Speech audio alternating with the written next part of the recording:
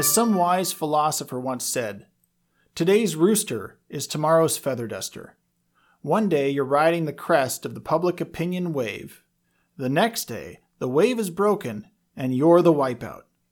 Public opinion can be remarkably fickle. Public opinion is a fickle, fickle thing. Greetings from First Covenant Church in Lincoln, Nebraska. I'm Pastor Evan, and this is Behind the Text, a podcast that covers the details, points, or Bible nerd stuff we just couldn't pack into last Sunday's sermon. Today we will hear from our pastor of Connections, Jody Moore. Here's Pastor Jody. On Palm Sunday, the Jesus bandwagon is rolling and everybody wants to be on it. It has rolled through the Judean countryside for weeks and weeks, and now it's approaching the end of its journey. Jerusalem, the holy city, the seat of power, the place where the Messiah would establish himself and rid the nation of its oppressors. Jesus certainly hasn't come out and said that he's going to do that, but that's the rumor.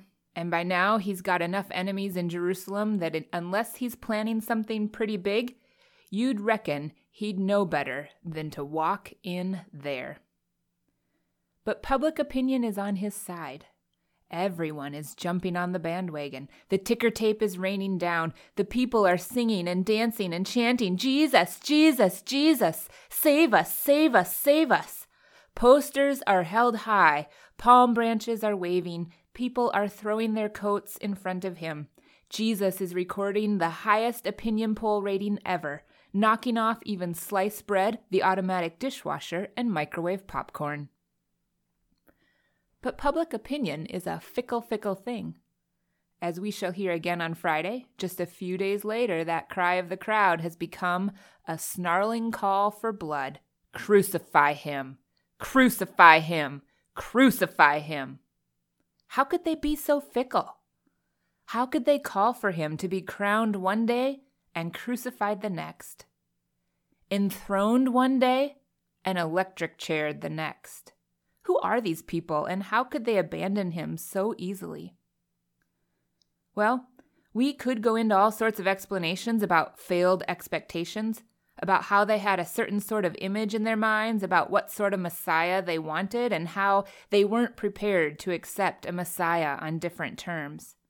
We could go into details about the complex power play that was going on and the way public opinion was being manipulated.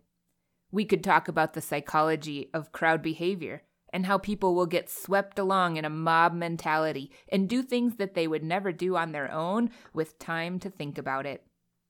We could explore all these things and more, and all of them would yield up valuable information. All of them would contribute to our knowledge of what happened back then and how and why. Yet, as illuminating as this might be, I don't think we need to do that. If we really want to understand how these people could sing Jesus' praises one day and call for his death the next, I don't think we need to look any further than ourselves. The contents of our own hearts and the qualities of our own behavior. You see, my guess is that most of you are not that different from me, and I know a little of what I'm capable of.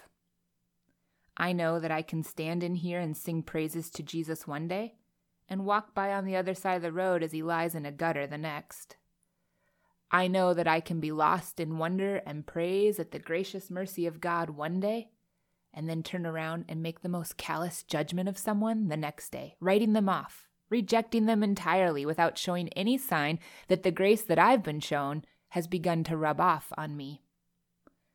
And I don't think I'm alone. You see, it's easier to cheer for Jesus, to wave palm branches, and to sing praises in the gathered assembly.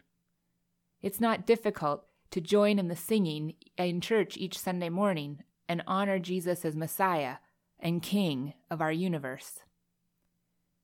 But there's a lot more to following Jesus than just cheering from the sidelines. Thanks for listening. If you like what you hear, subscribe to the podcast so you can continue to hear more content like this. Give us a good rating on your favorite podcast app, and share this content with a friend. Also, join us on Sunday at 10:30 a.m. Online only right now at firstcovenantlincoln.org. And if you want to support us, you can donate while you're there. Have a great day.